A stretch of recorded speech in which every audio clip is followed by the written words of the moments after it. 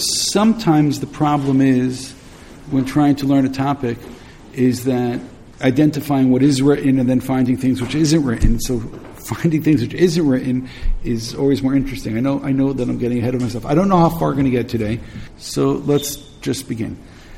We're still in the month of Tevet, and coming up is the month of Shvat. Tu Bshvat is coming up. So I just wanted to start, because how can you not, with the famous song, Hashkedia Parachat. So if you notice the song, there's a focus to it, and that's part of what I wanted to identify. Hashkedia Parachat, so by the way, that's talking about a tree. Hashkedia Parachat, Vashemesh Paz Zarachat, Sipuri Merosh Kol Gag, Vivasrot et Bo HaChag, Tu Bshvat Higia Chag La'ilanot. So part of the question with all this is how much of this is actually correct, which means is Tu Bshvat in fact the Chag La'ilanot? And I'll just go a little bit further. We know that one of the customs in Israel is to plant trees on Tu B'Shvat. So how old is that custom? Where does that custom come from? Because planting a tree would actually be appropriate if it were a holiday for the trees. But one of the things that we'll see as we proceed, that it may actually not be a holiday for the trees. I'm starting, again, not in the Gemara, because we're going to have a problem, what the Gemara says, what it doesn't say. And we're starting with a book which is called Hamawadim B'Halacha. I think back in the day it was pretty popular. I have no idea how much it is today. It was written by Rav Zevin. Rav Zevin was himself a Chabad Chassid. He was incredibly knowledgeable about all kinds of things. You see, he lived from 1886 to 1978. And Hamawadim B'Halacha, the various holidays in Halacha, so he gets up to Shvat, to Tu B'Shvat, he writes, Minhag miyuchad l'Tu B'Shvat, v'noagim Ashkenazim laharbo b'minei perot shel ha'ilanot. There is an Ashkenazic custom to eat from the fruits of the tree. Okay, so that's one thing, mark that down, to eat from the fruits of the tree. What he means by Ashkenazim over here is not exactly clear. The only hint I'll give to all this is that he has this in quotations. So the quote that he has it from is from the Magen Avram, right? If you look at number 51 on the bottom is from the Magen Avram. The problem is the Magen Avram is quoting it from someplace else. So in order to know what this means, we really would have to look at the source of the Magen Avram, which, as I said, we're getting ahead of ourselves. And I don't know why he wrote Ashkenazim. Well, the answer, I don't even understand the question. I know the answer. The answer is because he's quoting. He's quoting somebody who wrote that. So who wrote this? Again, we're going to come back to this. Doma, seems to me, Rav Zevin writes, Sfaradim midaktikim b'minhag zeh yoter. That Sfaradim do this more than Ashkenazim. B'tu b'Shvat, and now he's quoting, Yilmedu Sfaradim b'yeshivoteim kimat kol halayla v'yihadru le'echol mikol minei perot hanimtzaim be'ir ulefnei achilat kol pri v'acharei yilmedu limudim yuchadim milukatim mitanach v'zohar v'gam yitpalalu v'yisharu tfilot u'pizmonim v'yuchadim. So he quotes over here, against source 52, is from the Luach of Eretz Yisrael, where it says what the custom is. And this is really interesting, because the people who write the calendars, back certainly in the day, would have great control on what the custom is, because they would write a calendar together with all the customs. So it says, on this day, this is what you do. So now you know this. But who wrote that calendar, and where did he get this from? And why does he think that this is the custom? But you realize there's some kind of a ritual over here. Of course, the question then is, why is there this ritual? But notice something also, that this ritual that he's talking about is focusing on the fruits, not on the trees. I know you can tell me that fruits and trees are obviously connected to one another, but they're not obviously connected to one another, because one is a focus on the tree and one is a focus on the fruit. So that already is going to lead me to ask the question, is, okay, Tu B'Shvat, is it a holiday of the trees or a holiday of the fruit? And don't tell me they're the same, because they're not necessarily the same. You know why? Because one is the fruit and one is the trees. So in the song, it's Tu B'Shvat Yigia Chag La'ilanot. So I question, is that really true? Is it about trees, and therefore planting trees and so on? Or is it a holiday about the fruits, and therefore the custom of eating the fruits may seem to be more appropriate? So essentially we've so far have bumped into two different customs. One is planting trees, which again we didn't see anybody say it yet.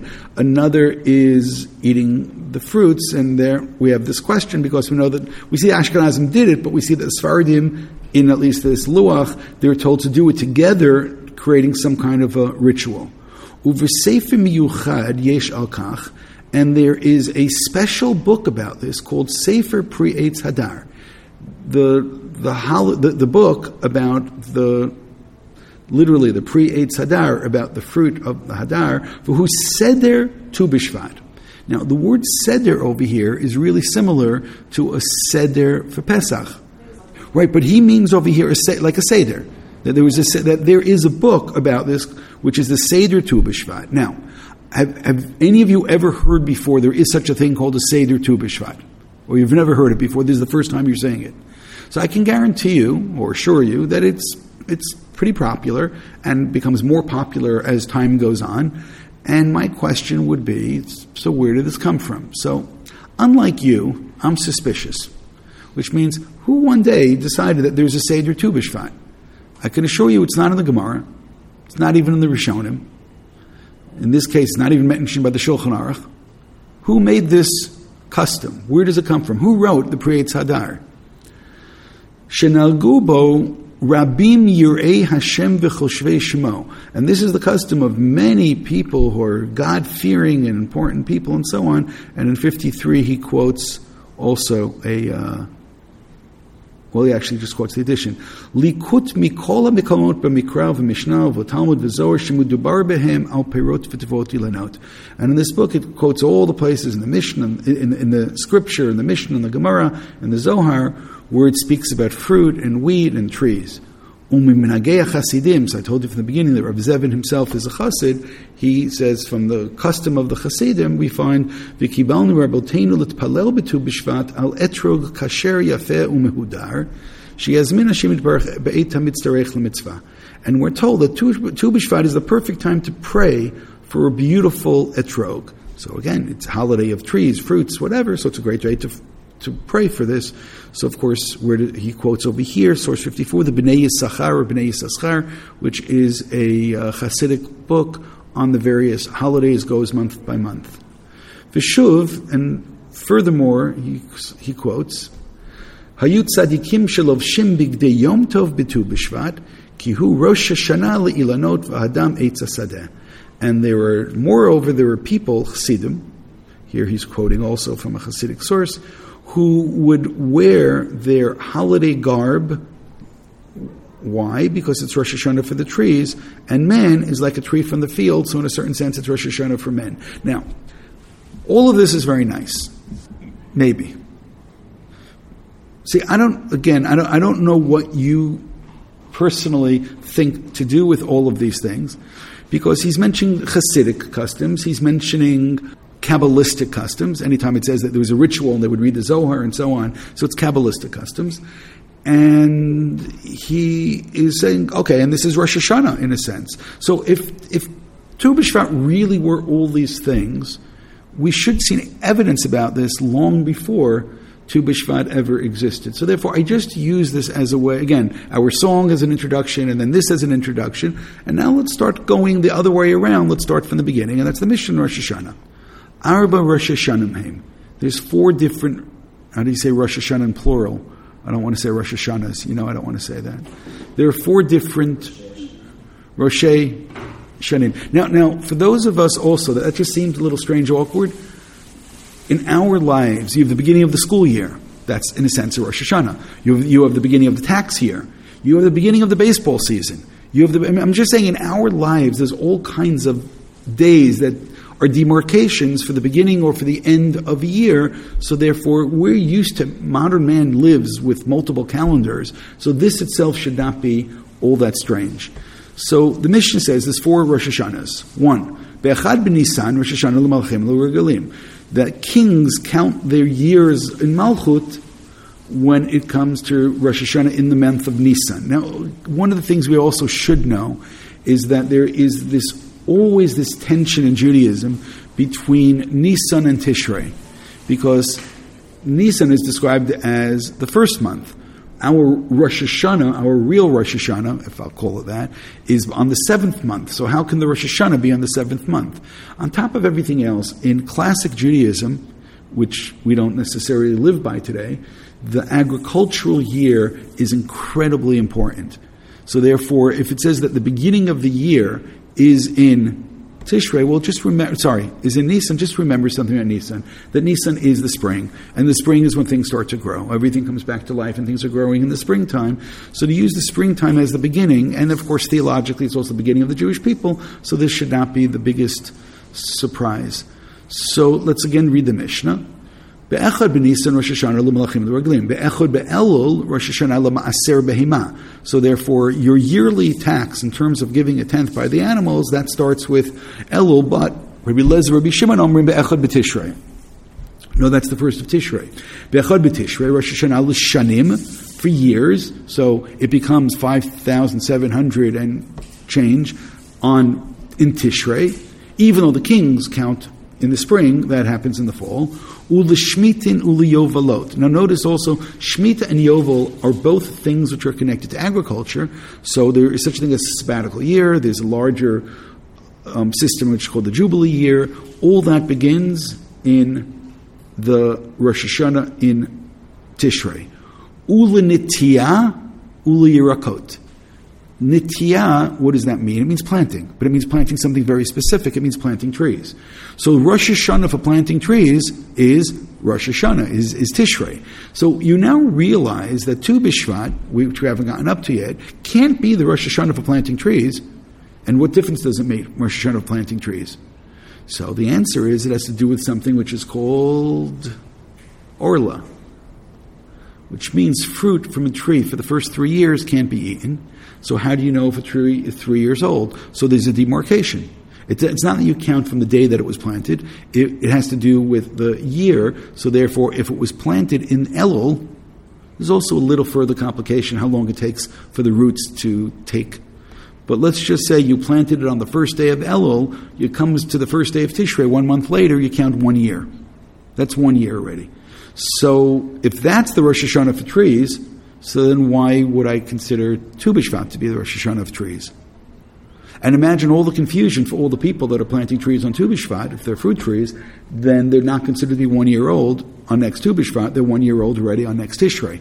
So again, you realize why all of this could be more complicated than it needs to be, but that's only because of the misinformation which is there. So, L'nitiyah l'yarkot, be'echad b'shvat Rosh Hashanah li'ilan. So now our distinction is going to be, hold it, Ilan is a tree. So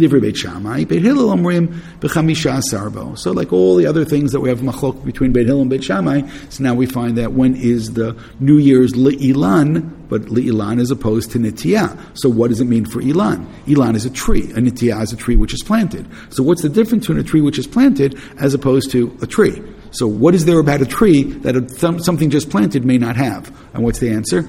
Fruit. So Rashi writes in source number 3, Linatiyah, Liminyan Shnei Orla. So that should not have come as a surprise to you. Why? Because I already said it. That when it talks about Nitiyah, planting trees, that's in terms of counting the years for Orla. V'yafilu nit'ah ba'av, kaltat shnatah harishona l'sof Elul. End of Elul, it's 1 year. Ubekulu mafarish tam HaGemara. The Gemara is going to explain all of these dates. Uli Yerakot, Uli Ma'aser Yerakot, She'entum Ma'asrin Mina Nilkat Lefnei Rosh Hashanah Al Shel Achar Rosh Hashanah. So when it comes to taking Truma, you don't take from 1 year to the other. Demarcation is Rosh Hashanah. Li'ilan, Rosh Hashanah for the trees, which is now either the Rosh Chodesh Shvat or Tu Bshvat. Linyan Ma'aser, She'en Ma'asrin Peirot Ha'ilan Shechantu Kodem Shvat Al Shechantu La'achar Shvat. Shebi Ilan Holech Achar Chanata. Now, what did he mean by shechantu or chanta? What is exactly the issue? The issue is there's various stages when a fruit is formed on a tree. So he's saying is that when it comes to vegetables, vegetables is based upon picking a vegetable.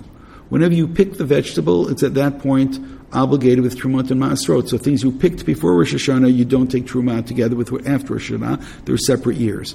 But when it comes to the fruit, it's not based upon when it's picked. It's based on when the fruit forms on the tree. So that's the Chanata. So over here, what is he saying?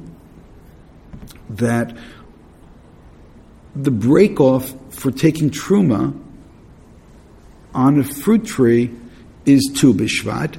So fruits formed before the truma should be taken before. The truma should be taken separately than things which are formed afterwards. So you now realize when it says ilan, it really should say, or you should make believe that it says not ilan, but rather perota ilan. So therefore, when is Rosh Hashanah for the trees? Answer, regular Rosh Hashanah. And therefore, in terms of Lords of Orla, Shemitah, Yovel.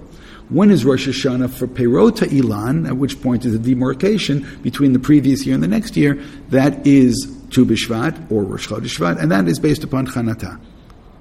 Good? Source number 4, Rashi is clearer in the Gemara a little further on. Batar Chanata, Lakaman, Tana Lava Pirkin, Ilan Shechantu Perotav, Kodem Chamisha, Asar Bshvat, Shehu Rosh Hashanah Lianot, Mitaser, you do the Maaser, L'Shana Sha'avra. So it just goes on when the fruit is formed, and it is about Perota Ilan. I hope that's sufficiently clear at this point. Rosh Hashanah Ilan, the Bartanura, source 5, writes, Linyan Ma'aser Perot, She'in Ma'asrim Perot Ilan Shechantu Kodem Shvat, Al Shechantu La'acha Shvat, to be Ilan as Linan Batar Chanata. When it comes to trees, that it's before the Chanata. And again, I just hope that all of this is completely clear. Another Gemara, which continues in Rosh Hashanah a number of pages later, which I think resonates a little bit more, maybe we're familiar with this. The Tanya, Hakol Nidodin B'Rosh Hashanah. Everyone's judged in Rosh Hashanah. Rosh Hashanah is Yom Hadin. By the way, if it's Yom Hadin, then why do we need a whole bunch of Rosh Hashanahs? So Gemara says, Ugzar Din Shalem Nechtam B'Yom HaKippurim. So all that you know, Divrei Meir. Rav Yehuda Omer, Hakol Nidinim B'Rosh Hashanah, Ugzar Din Shalem Nechtam Kol Echad B'Echad B'Zmano. So listen to this opinion. B'Pesach al Hatzfuah. Ba'atzeret al Perota Ilan. Can somebody tell me why in the world Perota Ilan are now, I hope you appreciate the confusion. What did Perota Ilan have to do with Atzeret? What do you do on Atzeret?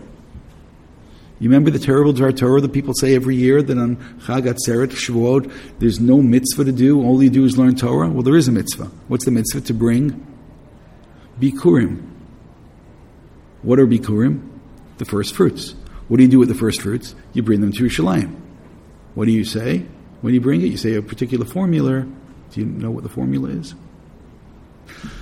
It's actually, we adopted it, and we use it on Pesach as well, and that is, it's the Arami Oved Avi, is what you would say in Parashat Kitavo when they come to Jerusalem, they come up to the Beit HaMikdash with their new fruits. So therefore, so what he's saying is that we're judged or sealed with the judgment for the fruits on Chag Atzeret. By the way, I would then venture to say, so that's the day to pray for your etrog. Meaning, where do you get to pray for your etrog on Tu Bshvat? But why should I argue with anyone? B'chag nidodim alamayim, on Sukkot we're judged for water. V'adam nidon Rosh Hashanah, g'zardin shel nechtam b'yom HaKippurim. This is echoed further by Rava. Amar Rava haytana debei Rabbi Shmuel, he detana debei Rabbi Shmuel, ba'arba purkim olam nidon b'Pesach al Tfuah, which means that's why we bring the Omer. What we start the whole thing with the Tuvua on Pesach, Batzeret al Pirota Ilan, b'chag nidon alamayim, v'adam nidon Rosh Hashanah, g'zardin shel lo nechtam b'yom HaKippurim. So, what can I do? Even though we find these later sources, which part of what troubles me is where do these sources come from? These later sources are telling us that, Tu Bshvat is this day. It's this day by, some people it's Chag Ilanot, planting the trees, and some people it's about the fruits. It's about praying for your fruits, praying for your etrog, saying all these mystical passages. Source number 7 we could have brought from the Gemara. This was just easy and clear and accessible for me. Echad Bshvat or Tu Bshvat, Hoil v'yatzu rov gishmei shana.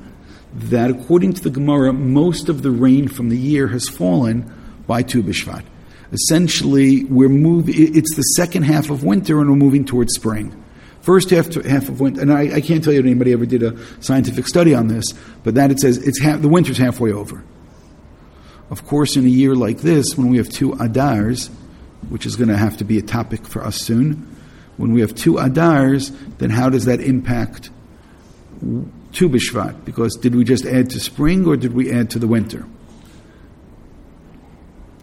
Source 8 you don't need, and source 9 you don't need because you already know it. Okay. Moving post-Talmud to source number 10. This is, now, when you mentioned before that you want to learn and use a Gemara itself, yeah, you need all the things. So one of the commentaries in the back is the Mordechai. The Mordechai, we'll read, because this is unfortunately not untypical. Rav Mordechai ben Hillel, a descendant of the Ravya, was one of the great rabbis of Germany, Ashkenaz, at the end of the Tosfot period. Great. So this is important because he's also going to not just talk about the theoretical, the questions that come up, he's going to give lots of answers and customs. At the end of those, born around 1240, Rav Mordechai was martyred in 1298 with his wife, the daughter of Yechiel of Paris, a name that you should recognize now from the other class, with their 5 children in Nuremberg, Germany, also a place that you should recognize. And unfortunately, I'll say it again, this is not untypical. Lots of the Balei Tosfot. It's amazing that they even survived because of the various attacks. Rav Mordechai was a disciple of the Maharam of Württemberg, who spent the last number of years of his life in prison after he was arrested, as was his relative, the Rav Asher the Rosh, and his brother-in-law, Rav Meir Cohen, author of the Agot Mamoniyot. Among his other mentors was Rav Peretz, who you should recognize as well at this point, and his relative Rav Ephraim of Yaakov Levi of Spain, Rav Avram ben Baruch, the older brother Maharam. So his work and Agot Mamoniyot, and now you see there's a connection, is pretty similar. They will bring the Ashkenazi custom. So listen to what he writes about Tu Bshvat. V'shesha'alta hatzibur shebikshu ligzor ta'anit b'sheni v'chamishi v'sheni. Now, I don't know if you know about this, but on Monday and Thursdays, we say a longer Tachanun. We read the Torah in those days. And why do we say a longer Tachanun? These are considered to be days of judgment.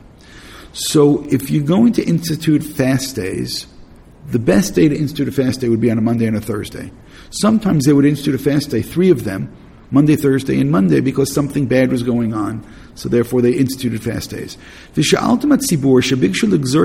Now, you also realize, living in the times that they lived, in the situations that they lived, the necessity sometimes of fasting because bad things were happening was unfortunately also not this totally rare occurrence. So he says there's a community that asked, they want to do a fast day, Monday, Thursday, and Monday.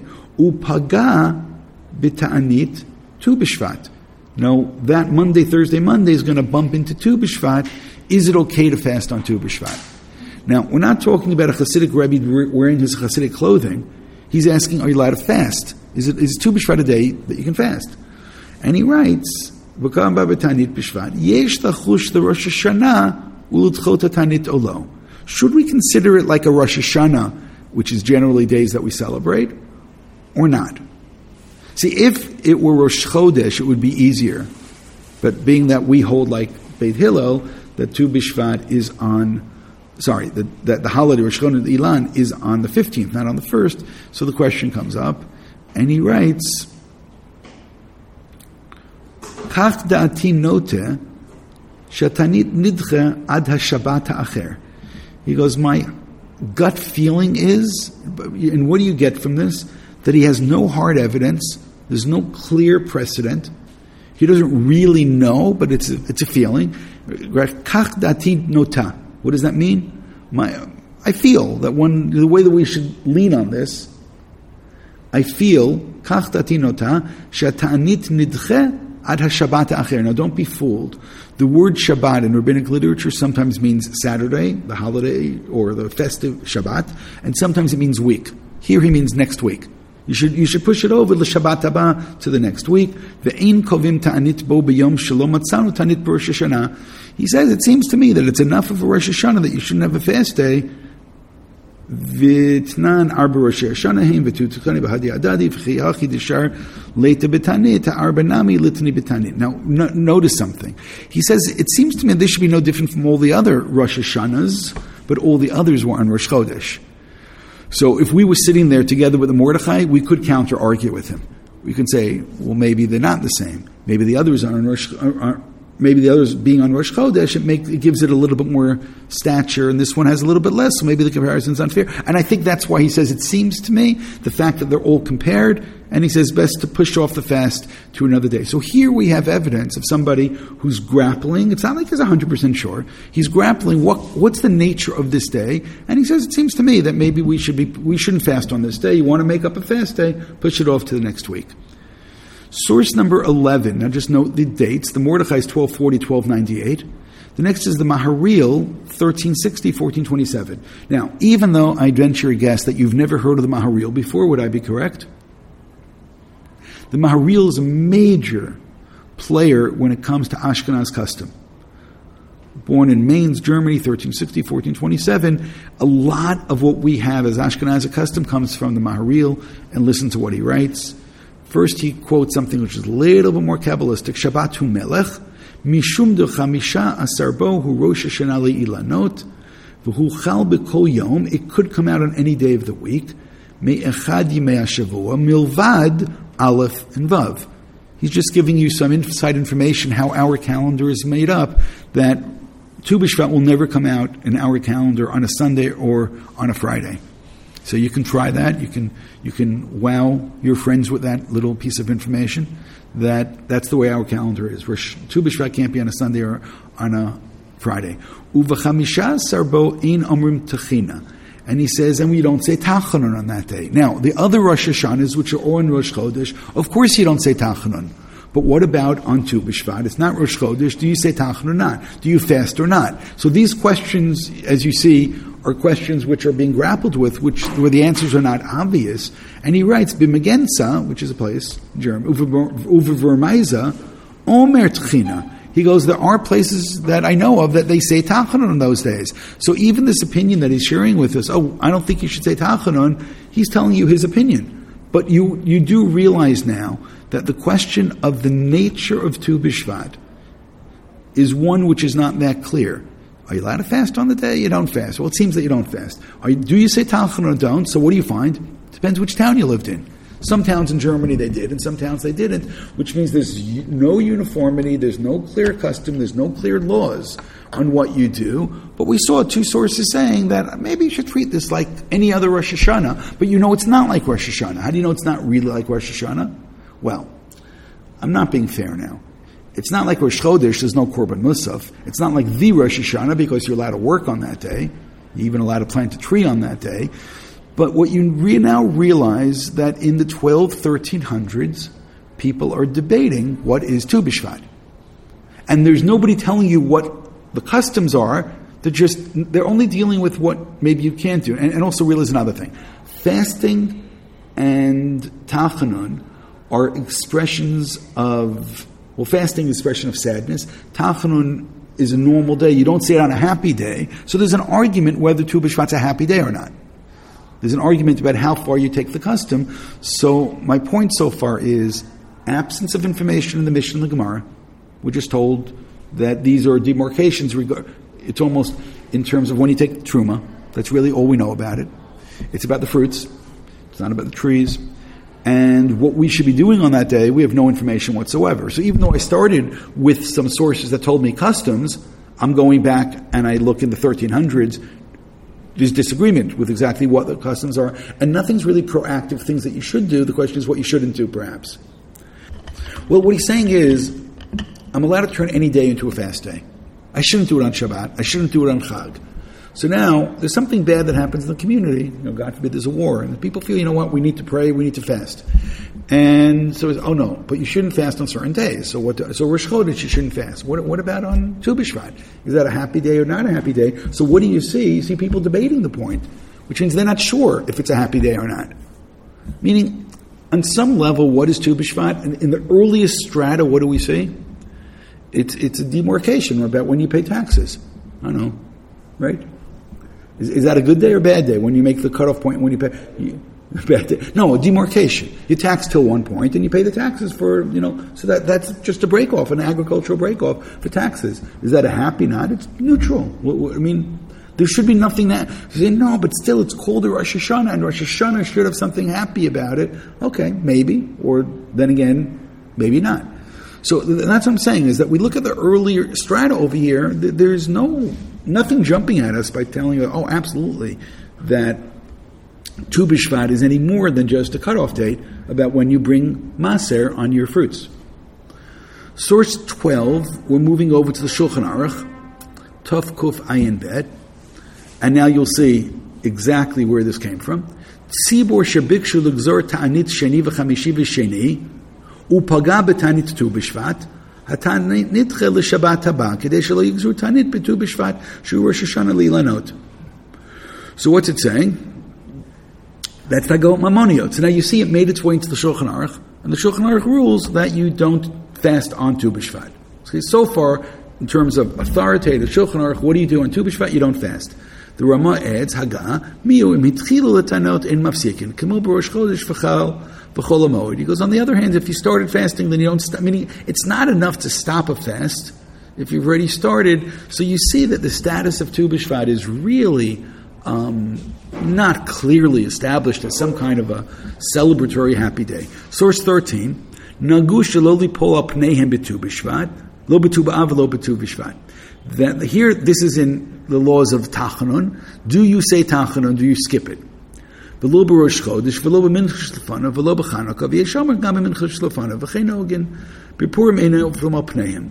B'lag ba'omer einoflin be'erev Yom Kippur einoflin b'chein erev Rosh Hashanah filu shacharit. So the various list of days that you don't say Tachanun, so Tu B'Shvat is thrown in here as well. That is, as far as I know, the full extent of the Shulchan Aruch's treatment of Tu B'Shvat. You don't say Tachanun, and you shouldn't fast. But nothing further than that, that means that everything further than that is most likely going to be coming from a later time. Which, of course, then should cause us to ask, well, why does it come at a later time? What customs don't just happen spontaneously. Something must have caused it, and that itself should be of interest to us. 16 is a book. It's called Chemdat Yamim. Am I once again correct to assume that you've never heard of the Chemdat Yamim? Chemdat Yamim is one of the most debated books that we have today. I put in parentheses, I wrote that it was published in 1731, and that there's a fellow named Rabbi Yisrael Yaakov Elgazi, 1680 to 1757, who is apparently the one who publishes it, even though we don't know till this day who's actually the author. We don't know if it's one author. We don't know if it combines lots of different things. But now I want to go backwards a little bit and look at source number 14. This is the She'elot Ya'avetz. Ya'avetz stands for Yaakov ben Tzvi. He's also known as Rabbi Yaakov Emden. So his father was known as the Chacham Tzvi, and he was the rabbi in Amsterdam. So the She'elat Ya'avetz, Rabbi Yaakov Emden over here, Yaakov ben Tzvi, is talking about something else, completely different, but along the way he's going to touch the book Chemdat Yamim.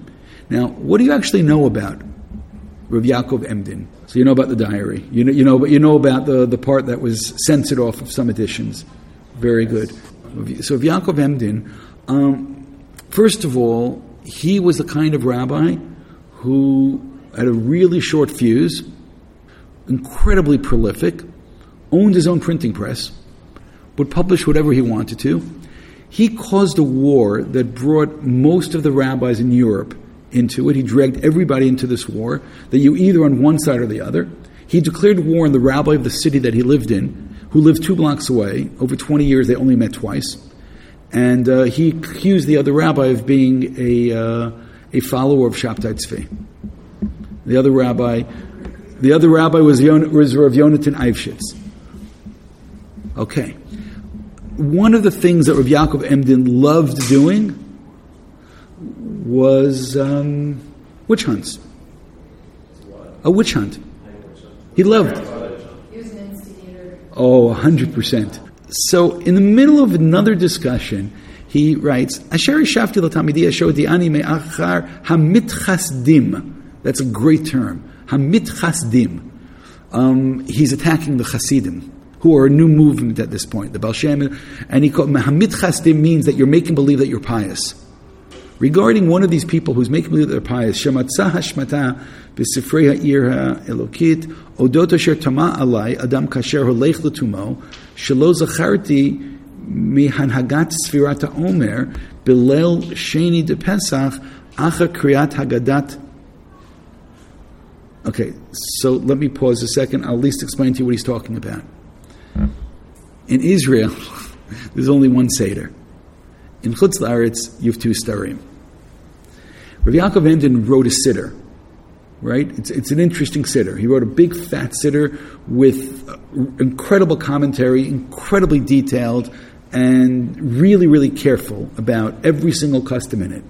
Somebody calls him on something, says, hold it, in your siddur, when it talks about the second day Yom Tov. Now, let me just pause here, and then we'll get back to the problem, the question, and his perhaps surprising response. We count Sfirat HaOmer I'm talking about we, Israel, right now. First day of Pesach comes to an end, Dav and Ma'ariv, it's about to be Chol HaMoed, right? Chol HaMoed is about to start, and that night you count Sfirat HaOmer, it's the first day of the Omer. That time, in the time of the Beit HaMikdash, they would actually bring the Korban Omer, they would cut the Omer, the new grains, and they would bring it. Tradition says barley, it doesn't say it any place clearly. They would bring the new grains to the Beit HaMikdash, and that would allow us to eat from what's called chadash, from the new grains that were growing at that point. There is a thing about saying it as early as possible in the evening. A number of the commentaries bring that. He writes that you should say it by Ma'ariv. So one of these mitchasdim is saying, well, don't you know that you should really say it at the end of the Seder? Now, why is this a problem? Because even though we want to say it as soon as possible, but in Chutz La'aretz, it's the second day Yom Tov.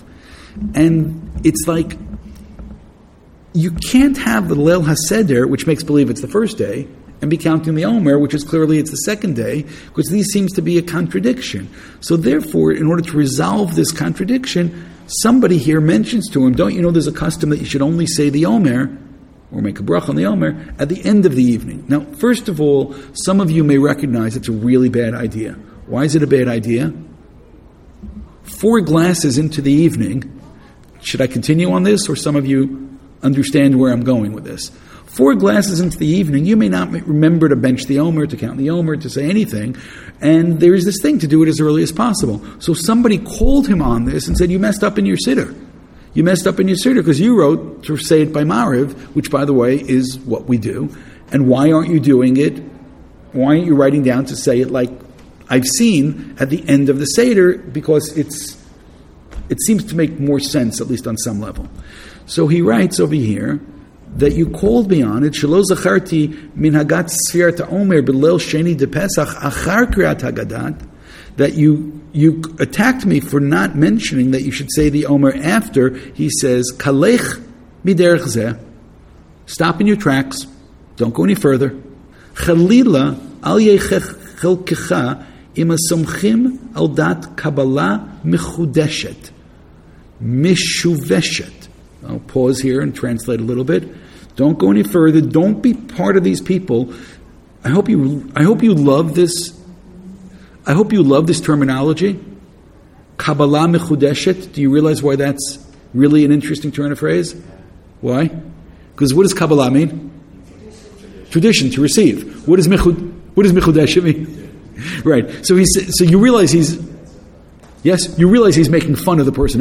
He goes, this Kabbalah mechudeshet, it can't be, either it's Kabbalah or it's mechudeshet, but he's making fun of this. Where is this new stuff coming from?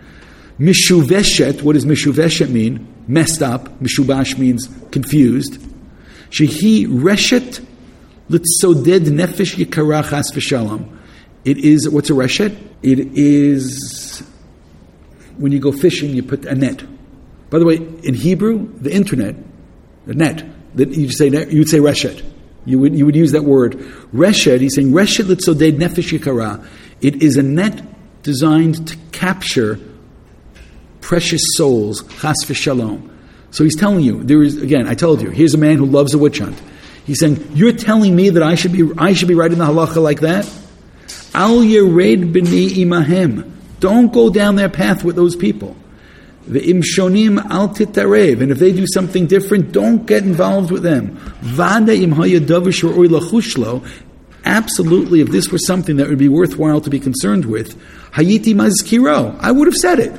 Meaning, like, who are you to pick on? You like the great-great-grandfather here. Like, what are you talking about? Hiti maskiro. Afim shkigiot v'ashmatot miyavin. He goes, nonetheless, everybody can make a mistake. Aval zot ukriyot seba asur lahalot al hadat. This kind of thing you can't even imagine. And I already wrote it in my siddur, clear for everyone to know that you make the bracha and you count the yom in the beginning of the night. And that's what's written in the Torah. Because we want complete days. We want 49 complete days. So you need to start as soon as possible. If you had to, you can count the whole night. But mitchila mize amar vayihi ubulvad tam acher lekol mitzvot u'mitzvah b'aliyadcha al tachmitzena. Any mitzvah that you have the opportunity to do, don't let it slip away from you. V'chaviva mitzvah b'shatan. You should certainly do a mitzvah as soon as you can. Which means, what kind of logic is this to push it off to the end of the night? This is crazy. Then he writes, v'yirei lahagidli shirakin b'sefer chemdat hayamim afki inenu ito כי הוא יודע באותו ספר שהוא אחד מספר הפוקרים ימח שמם. He goes, if it's in that book, and that's where this comes from, it's one of these books of the heretics, may their names be obliterated. ויתענג על שלום ורע טוב and so on and so on and so forth. Hakatan Yaakov HaKohen. So he signs off. In source 15, that was in volume 2, Siman Pei Gimel. Now we have volume 2, Kuf Chav Dalid. Achein Zuchreini Shebesefer Miram. So I'll tell you the truth. I did not know what that word meant, Sefer Miram. So what did I do? I looked in the dictionary. You know what? The dictionary didn't have Miram. It tried to correct it for me. It tried to spell check correct it for me. But I found, if you look at footnote number 1 there, the Rambam has Sefer Miram, him Sfarim sheyesh b'm tshuvot neged HaTorah v'stirala. Books which go against the Torah. V'nikra Sefer Miram, ineno Sfarim ya'akram Hashem v'yisalkam min olam. Books which should be wiped out from this world. Sifrei Miram is really bad. It's saying the books that should be censored, the books that should be destroyed, the books that should be burnt. The Yerushalmi has that terminology, Avol Sifrei HaMiram. So it has it as well. So these are really bad books. Let's go back to Rav Yaakov Emden, source 15. Achen Zuchrani shebesefer Miram chemdat hayamim. So now you realize, that's the book we wanted to get to. It's chemdat yamim, chemdat hayamim. Nimtzet tachana sheyasad navi hasheker ha'azati lomra. I think it's biyom Shabbat Kodesh. Shemavorchim hachodesh. Votom le'ala glulia. L'rmoz al shikutz. Anybody know what that shin tzadi is? Shikutz is disgusting. What's shin tzadi? I already gave you enough hints. Shabtai tzvi. Can we go back a step? He said that there's a tefillah written in that book which was established Tchina sheyasad navi hasheker ha'azati. This is very timely.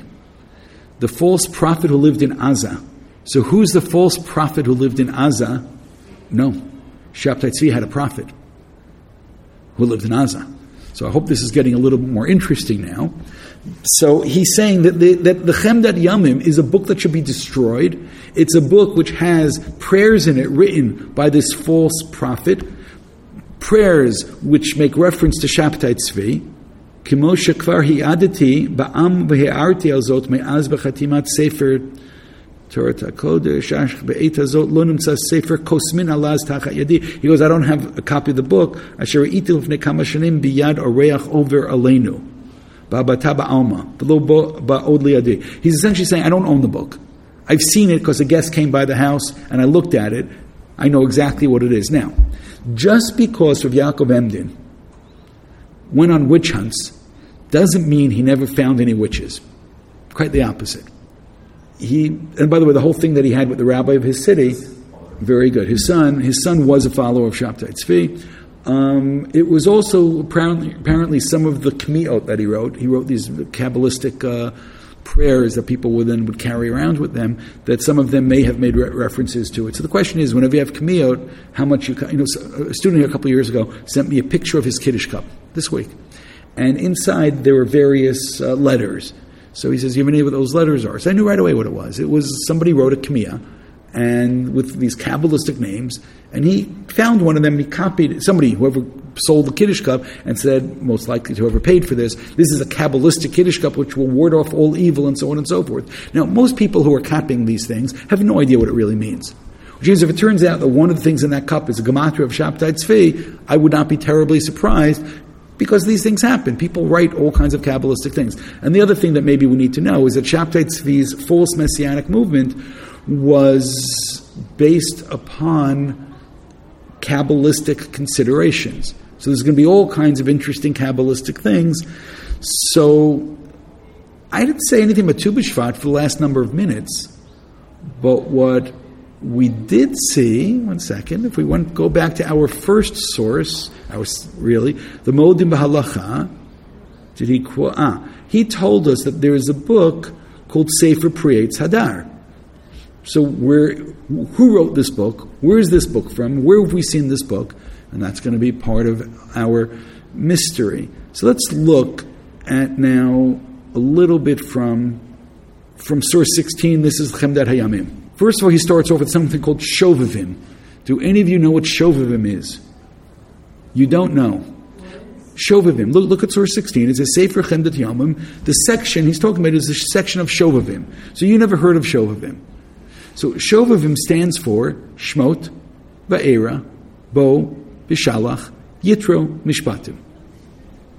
Those are the Shovavim, which means these weeks that we're right now are the weeks of the Shovavim. So Kabbalistically, and what he has over here are prayers mainly for men to deal with the sins of masturbation and how to bring about forgiveness from it. That's what the Shovavim is. Because what is the word? What is a shovav? A shovav is somebody who misbehaves. So Shovavim is the healing for the misbehaving. So that itself is interesting, that he has a whole section on Shovavim. And then he writes, Uminhag Tov, L'holchim b'tamim, L'harbot b'perot be'etzem hayom hazeh. It's a good thing to eat fruits on this day. Talking about Tu Bshvat. Now, I'm going to already tell you, he's not the first one to say it, but he's quoting it. V'lomer divrei shirot v'tishbachot aleihem. But when you eat fruits, it's really important to say all kinds of shirot v'tishbachot, to say things as well. Kasher hinhagti l'kol hachaverim asher imadi. Like I established for all the people who surround me. V'im ki b'divrei kitvei harav zecher and so on zatzal lo nimtza min hagazeh. And even though among the followers of the Rav, who is the Rav here? The Arizal. Arizal is the most important Kabbalistic person of the age, who was already a little bit before. Well, I'm going to give you a whole timeline soon. And he says, even though the Arizal doesn't have this custom, nonetheless, it seems to me that it's an excellent, wonderful custom to do. But what does he tell us? That he made it up. Which means now, if you're going to ask me, so where's the source for the Seder of Tu Bshvat? Well, the answer is, it's in this book, Prietz Hadar, which is actually found in the Chemdat Yamim as well. And the Chemdat Yamim, at least according to somebody, it's a book written by followers of Shabtai Tzvi. And over here, they've created new holidays. And by the way, realize something. The followers of Shabtai Tzvi, or Shabtai Tzvi and his followers, tried to get rid of certain holidays and tried to add different holidays. Which holidays did they try to get rid of? Tisha B'Av, which, by the way, Shabtai Tzvi was born on Tisha B'Av. And they try to get rid of Tisha B'Av, and they try to get rid of Shavas B'Tammuz. They try to get rid of all kinds of fast days. But they try to create new holidays, as would any good Messianic movement. They need their own new things to celebrate. So, oh yeah. Well, it was a day that existed before, but the custom, we just now read. You could put two and two together if you want to. We just now read that a certain Rabbi Yaakov Emden, who maybe doesn't mean that much to you, or maybe you don't care so much what he writes, but a certain Rabbi Yaakov Emden said, "Oh, this book, just forget about this book. Yeah, I've seen things in this book. Ignore the things in the book. It's not with halacha. It's worse than that. This is a book that should be burnt, and this is a book of the people who follow Shabtai Tzvi, and this is a book which is full of kfirah. And not only that, the Azati, you don't know who that is, Nathan of Gaza, Nathan of Aza. You can Google him if you want. Nathan of Aza was Shabtai Tzvi's prophet who told Shabtai Tzvi that he's Moshiach. So he is the one who made up some of these prayers, and he's the one who's quoted over here in this book. But over here, whoever is the author of Chemdat Hayamim, or, I want to be more careful, of this section of Chemdat Yamim, is telling you that the Arizal doesn't have this custom. I made up this custom, and I think it's wonderful Kabbalistically and spiritually and so on and so forth. He then goes on to quote a very nice passage in the Talmud Yerushalmi, which may or not be relevant. Ki hinei huva b'Yerushalmi perek aseret Yulson zal. It's actually a couple places in Yerushalmi. Yishma'u anavim yismachu. We can just take a look if we want.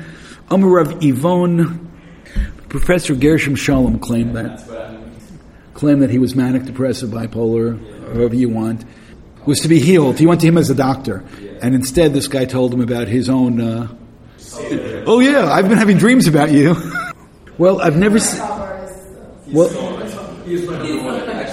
I just want to mention I've never seen any of you get so excited before, so I'm very glad that this came up. No, but again, if somebody's bipolar, when they get into that manic stage, that would make sense. Exactly. It's not even why you're doing this, because they can't help but doing it. Also, people that really in their right mind, when they're just like, oh, let's have fun and like see these society. No way. No, they're totally they're totally manic, and it helps them deal with all of the being down. Again, once you get up, you feel so good about being up because you were down, and it just gives you a reason to live. The fact that you may have messed up lots and lots and lots of people along the way. Well, once the rabbis in Jerusalem rejected, then he made God. So I'm just saying, reading some of this right now just has to be kind of interesting. Do you think there's any change? It's hard to say, but there were, not that long ago, there were still Jewish communities in Gaza. I'm saying like pre-state even. There were all kinds of government offices over there. So there were Jews who were involved in various accounting jobs and others who needed to do work over there in Gaza. There was a Jewish community there. It is really interesting. There's even one of the Zmirot that we sing on Shabbat, which is from a rabbi who lived in Gaza. There was a Jewish community there for lots of time. I mean, they tend to take over more than they destroy. I mean, they do both. They claim it's theirs, so it's interesting. Anyway, he argues to look at the Yerushalmi. So let's just take a look at the Yerushalmi that he was talking about. In source 17, it writes, Amar Rabbi Yossi bar Rabbi Bun, Afasor l'dur be'ir she'ein ba ginunita shel yarek. You should never live in a city that doesn't have a marketplace where they grow and they sell vegetables, because vegetables are good for you. Rabbi Chistia, Rabbi Cohen, b'shem Rabbi Rav, atid l'adam litain din v'cheshbon al kol sharata eino v'lo achal. And one day, when you stand in front of God, He's going to ask you why you didn't try different vegetables or different fruits. Yeah, and you should try all kinds of things. So He's saying, oh look, you're going to be judged for not eating fruits. Rabbi Lezer chashash ladash shemuata, and he was concerned about this. Umatzmiach le pritin va'achal bahon mikol mila chada b'shata. That any time a new fruit was being sold in the market, you always eat it so he wouldn't be judged in front of God. Now, the conclusion for this should be, eat your vegetables. The conclusion for this should be, try those new fruits and don't be afraid. And this should have nothing to do with Tu Bshvat. But essentially what he's saying is, well, if Tu Bshvat's a holiday for fruits, and one day we'll be judged for the fruits that we don't eat, so therefore we should be eating fruits on Tu Bshvat and make a holiday out of it. You realize that there's like kind of a leap over there, and all that I so far did is I kind of put the various steps together, but any custom that I'm aware of, that the first person to mention it is in the Chemdat Yamim, I'd be a little suspicious about keeping that custom. And by the way, they could be quoted afterwards by all kinds of people, and maybe we'll go a little bit further. In source 19, the Magen Avram, who is classic commentary on the Shulchan Aruch, writes, "B'tu B'Shvat Rosh Hashanah le'ilanot v'nohagin ha'ashkanazim laharbot b'minei perot shel ilanot." And he says the Ashkenazim have a custom eating. Now that was the thing we started with. Why the Ashkenazim? And now look what he writes right afterwards. Tikkun Yisachar. That's found in a book called Tikkun Yisachar. Now, who is the Tikkun Yisachar? Source 20. Rabbi Yisachar ben Mordechai, apparently Iban, either Shushan or, it sounds like Susan, I don't know how to pronounce it. Hu michachmei Eretz Yisrael b'mei ha-sheshes-rei, u'menagig kilot ha-ma'aravim b'tzfat. Rabbi Yisachar ibn Tzfat nolad b'Fes sheba-Morocco, b'Rev Rishon Shomea had, right, in the 16th century. B'tziroto ala l'Tzfat. When he was young, he moved to Tzfat. U'la'achar mikan ala l'Yerushalayim bo mitamidav Rav Levi ben Chaviv. He was a student of Levi ben Chaviv b'shnat 1538. Shav l'Tzfat b'yashav kama asrot shanim v'amad b'rosh hanagat kilot ha'ma'aravim ba. And he was the head of the mixed community there. V'chein shimesh kinireh gam ki rosh yeshiva hakal hanal, and he was a rosh yeshiva as well. In 1564, yotza chiburo tikun Yisachar.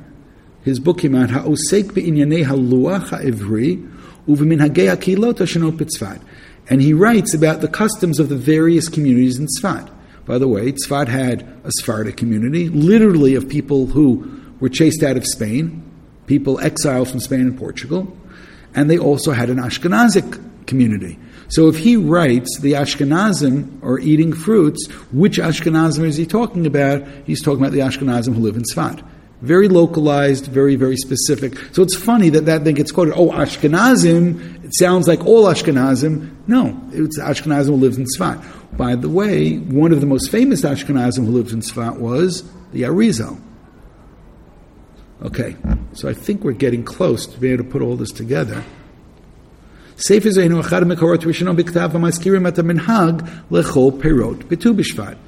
one of the first places that we find that one should eat fruits on Tu Bshvat. So here you have a bit more about Yisachar ben Mordechai ibn Shushan, 1510 to 1572. And here is a picture of the book. It also says here right in the middle, Tzilum HaMahadura Hashniya. So I have to explain that as well about the book. Here's an introduction to 1579. So what actually happened is he wrote a book about the Hebrew calendar. So he wrote what you do on any particular Shabbos. Like this is Parshat Shemot, and this is the Haftorah, and this is, like if there's anything unusual, special, or customs, he wrote it down. So essentially he was a custom collector. And it becomes really valuable later on in history for people to be familiar with this book. But, so notice he's a student of Rav Levi ben Chaviv, the Ralbach. We'll come back to him in a moment. And when he comes to Tzfat, he becomes under the influence of the Beit Yosef. But he also had a hard time making a living and had to raise money to publish his book. So while he was traveling from place to place, he showed people the book. One of the guys he showed the book to published it without his knowledge. Can you imagine that somebody just stole your manuscript and published the book? Just one second. So there is a first edition, and then when he got his hands on it, he could not believe that the guy made all kinds of mistakes and published it with mistakes, which is why there's a correction, and there is a second edition. And all of this, I have the next couple of pages, are all about the introduction to the book and so on. I'm jumping over to page 13. This is a photocopy of this book. If you look, it's a little hard to read, right? Look 2 lines in from the beginning of the line. Second word. Yom echad bo Shabbat va'era. Yom chet bo Shabbat bo paro. Yom tetvav bo Shabbat b'shalach. So Tu Bshvat that year came out on a Shabbat, never on a Friday or Sunday. It came out on Shabbat. So he writes, V'hu Rosh Hashanah le'ilanot, v'ashkenazim mirabim bo b'minei perot ha'ilan. There you see it. This is the first time that somebody wrote the custom. Now, this is not in the first edition. It's only in his second edition. So I actually gave you like a timeline down over here. Let me just look. Yeah, if you look on page 15, we have Yisachar ben Shushan, 1510 to 1572. Tikkun Yisachar, first edition, 1564, without his permission. It was republished after he died, you see, in 1578. His teacher, Levi ben Chaviv, the Rabach, died 1545. which means he's 35 years old, and he goes to Tzfat. The Arizal was in Tzfat died in 1572, but only got to Tzfat in 1570. So if the first edition of the Tikkun Yisachar was published 1564, it did not know what the Arizal did, because the Arizal was not known to him because he was not in Tzfat yet. It is possible, however, that the second edition, which talks about what the Ashkenazim do, it is possible. I mean, there is this rumor maybe the Arizal did this, but that's eating fruit. It's not about saying anything about it. Shabtai Tzvi, 1626 to 1676. His prophet, Nathan ben Yamin ben Elisha Chaim Halevi Ashkenazi, and by the way, he was also Ashkenazi, not Sfard. He was born in 1643 in Jerusalem, died in 1680. Right? Began St. Abed under Jacob Chiz. He wrote the Priyetz Hadar, prayers for the 15th of Shvat. Okay, now, by the way, all of this is subject to reinterpretation, because anything written anonymously and somebody's assuming, maybe they're wrong. The Chemdet Yamim has been going back and forth, who really wrote it, and it's really quite, by the way, there are things of Nathan of Gaza in the Chemdet Yamim. It is possible that somebody found a bunch of pages and published it together as if it's one book, but it's not one book. So it could be that there's one page in it which is absolutely authentic and real in Torah tradition, and there's another page in it which is absolutely suspect and coming from the Beit Midrash of Shabtai Tzvi. But at least, I'll say this again, any customs which I find there, I'm a little bit more suspect. Just to see how everything is complicated and convoluted. Nathan of Gaza, who was his teacher? It says Jacob Chagiz was his teacher. Jacob Chagiz had a son named Moses Chagiz. Moses Chagiz was one of the people who joined Yaakov Emden in attacking all of the Shabtai Tzvi followers. One second, to make it more interesting, going back to Moshe Chagiz, he had a son-in-law named Moshe Chayun, who was the father of Nehemiah Chayun, who the Chacham Tzvi, Rav Yaakov Emden's father, accused of being a follower of Shabtai Tzvi. Which means all of this is coming out of really one Beit Midrash. Both sides of it is really coming out of one thing. What? I am telling you that as I was unpacking and like drawing a map in my head of all the players involved in this, it's like there's such a web over here. They're all attacking each other, but half of them are creating the Shabtai Tzvi movement, and the other half are trying to destroy them. And they all know each other. That's the point. They're all like somehow related and coming from the same place. We're going to. You have a little more. We're close enough to finish. So you have a little more strength, or no? You can say no. I'll just do one more. I'll just do one more thing for today. If you go down to source right after 29, it's on the bottom of page 18. There's a guy, and I wonder if he's related to Rav Yaakov Emden, because his name is Zev Yavetz. Rav Yaakov Emden's book was called Shilat Yavetz, Yaakov Ben Tzvi, and I wonder if this guy took the name from the same, because he's from the same family. Zev Yavetz, you see, 1847, 1924, Jewish historian, teacher, Hebrew linguist. He came to Israel. On Tu Bshvat, it's actually what year, it's not clear what year it was over there. Tu Bshvat, 1890. He was a teacher in a high school. He took the kids out to plant trees. The Jewish National Fund eventually copied it, but he wanted them to do something proactive. He made up planting trees on Tu Bshvat. 1890, some high school teacher decided to take his kids out and plant trees. Later on, it's taken over by the JNF as one of the greatest fundraising ploys in the history of mankind.